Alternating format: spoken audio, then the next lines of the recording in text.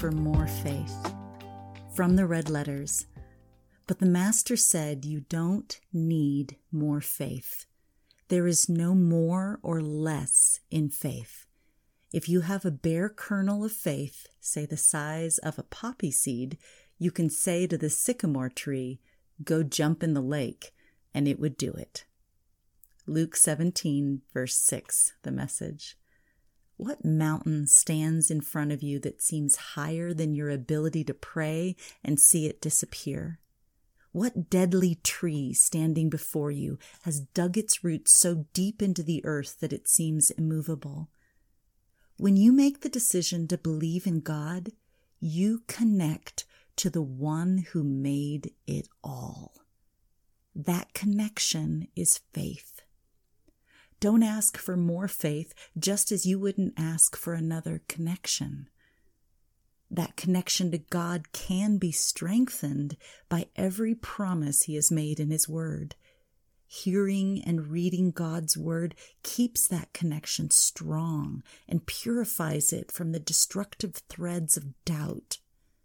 That strong connection will give you a voice to call the things that be not as though they were. Romans 4:17.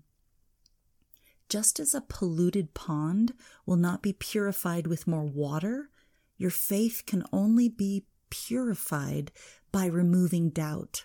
Questions that you allow to cross your mind regarding God's ability to answer your prayer feed doubt, and doubt eats away at faith.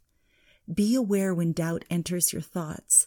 The only thing that can fend it off is God's Word. This is the battle that you must fight. Faith without doubt is the most powerful force on the earth. Let's pray. Lord, I believe. I believe you are the one who spoke and the worlds were formed. I believe there is no one higher than you. I believe your understanding is above my understanding. I believe the plans you have for me are good, to deliver me, to heal me, and prosper me.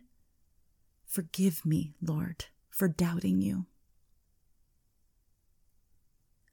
Why could we not drive it out? And Jesus answered, because of your little faith, your lack of trust and confidence in the power of God.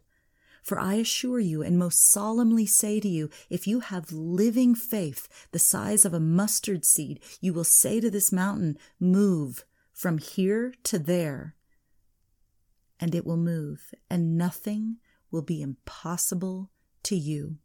Matthew 17, verse 20.